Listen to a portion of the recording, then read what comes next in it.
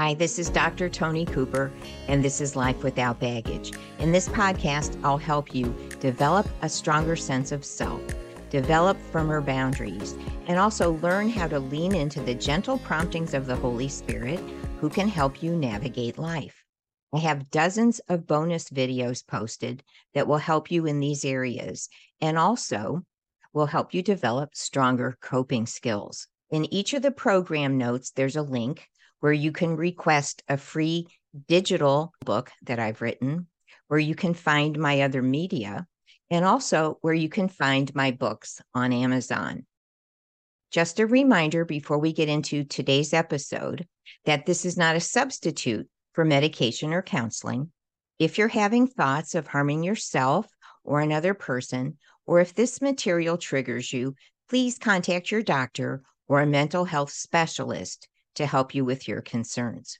Now, here's today's episode. I've been in the series on understanding narcissism for a few months now.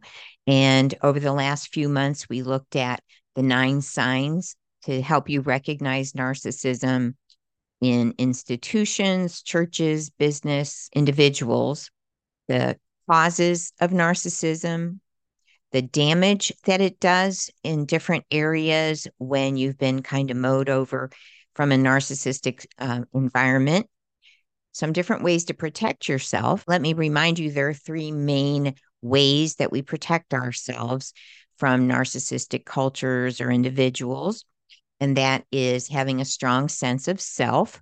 So we spent a few podcasts on building self-confidence, how to lean into your faith. So we spent a few podcasts on that, leaning into the presence of God, the goodness of God.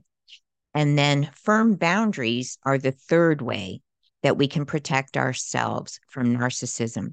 So I want to do several podcasts on looking at how to build healthy boundaries.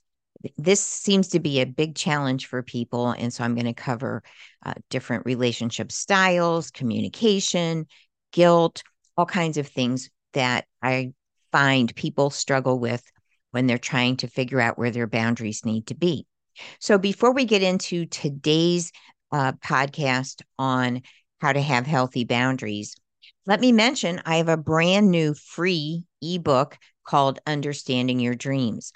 And in this book, I talk about the 3 sources of dreams, 7 keys to help you unlock the symbols and meaning of your dreams, and then 8 principles that will help you determine whether or not a dream is from God, as well as some tips and strategies to help you use your dreams for your personal growth. So follow the link and you can request your free copy. So let's talk about how to build healthy personal boundaries. So what I'm sharing with you today is from my latest book called Anxiety, Depression, and Helplessness. I've been super productive writing the last few months. So this is brand new on Amazon. This one is not a giveaway. And so I'm going to share with you part of the chapter on healthy personal boundaries. So sometimes I think it's interesting to start with a quiz. And then hopefully I remember to give you the answers to the quiz at the end of the podcast. So I'm going to read to you some questions about how to determine how healthy your boundaries are. The needs of other people should direct my choices. Number 2, effective people can say yes or no according to their priorities. Number 3, smart people know how to get their needs met without even expressing them. Number 4, if I'm a good person, I meet other people's needs and wants. Number 5, I'm commanded to trust other people according to the Bible.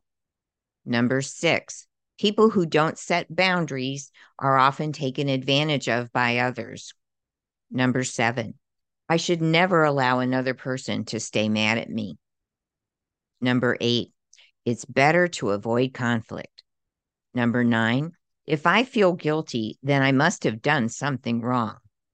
Number 10, I find myself stuck in taking control, feeling helpless, or rescuing others as a way of life. So hopefully I remember to give you the answers at the end of the podcast. I wanted to share with you some information I have found really useful and informative in terms of understanding boundaries and how people can get stuck in a certain way of relating to other people. So the work of Dr. Karpman, I have found really useful and interesting. Because what I found when I started working with people was that people who grew up in stressful environments or dysfunctional families, they seemed like they got stuck in one way of doing relationships. And so I was really kind of curious about that. And when I came across his work, it really explained it. Again, it's called the Karpman Drama Triangle. And he talks about the importance of being able to shift how we are approaching people or an interaction. So I'm going to give you some examples. First, let me tell you the three categories that he places these styles. And actually, none of them is better than the other. So don't let the title throw you. One is called the control style, sometimes called the bad guy. The other style is called the rescuer. And a third style is the passive victim. In some ways, all of these have good and bad to them. So the control style is good in the sense that you can take charge, you can lead, you can maybe get things done or organize a group. So the control style within reason is very helpful, very useful in relationships. But when it's taken too far, it's controlling. The rescuer is also positive and negative to this style. The rescuer steps in to help other people. And this can be good when it's done selectively, but it can be very dysfunctional if that's your main mode of doing life. And you can accidentally end up enabling other people who don't want to take responsibility for their life. And then the third style is called the passive or victim style. Now, people who are passive, they're compliant and they're easy to get along with, they're likable. So those qualities are good. And perhaps they were victimized, and that's why they're passive, or they may have grown up in a home with a very domineering parent. So they just sort of go with the flow, or once in a while, when people are the youngest, they're not spoiled. They're expected to follow the group.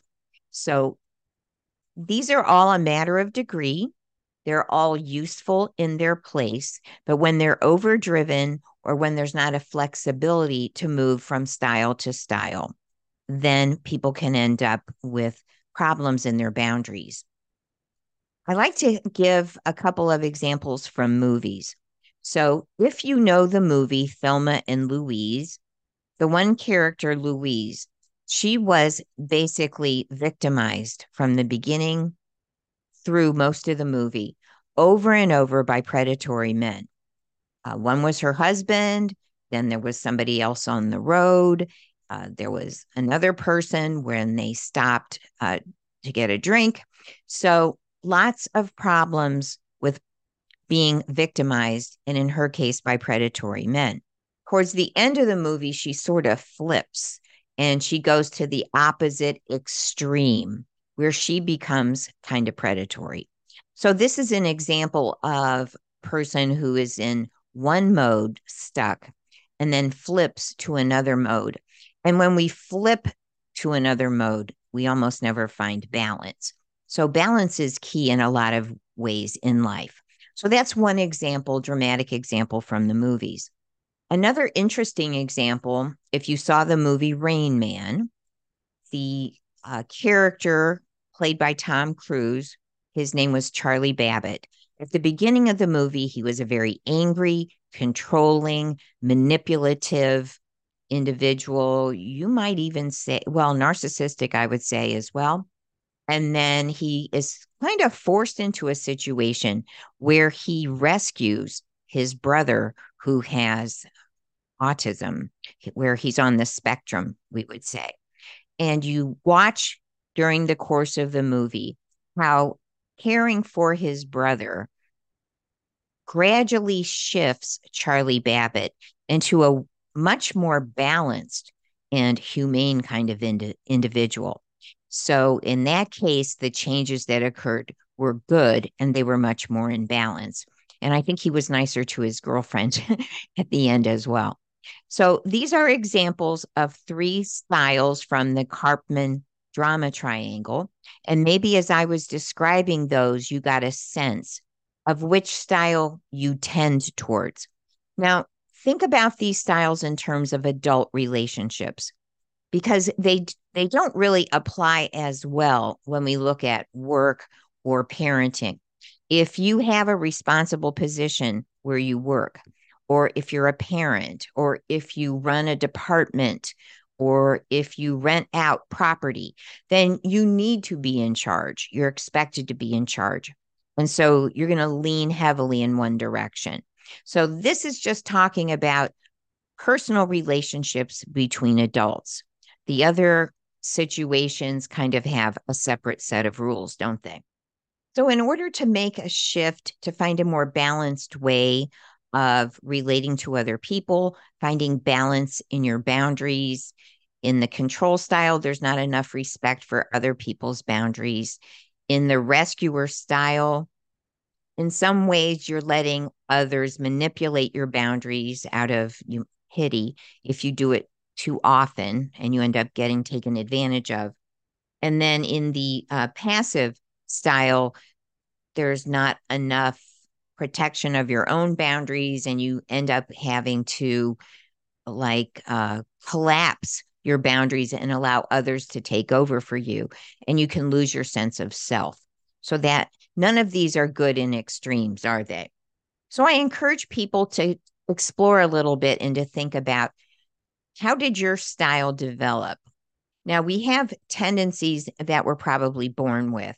Some of us are fighters by nature. Some of us are more compliant by nature. So some of this is probably biological.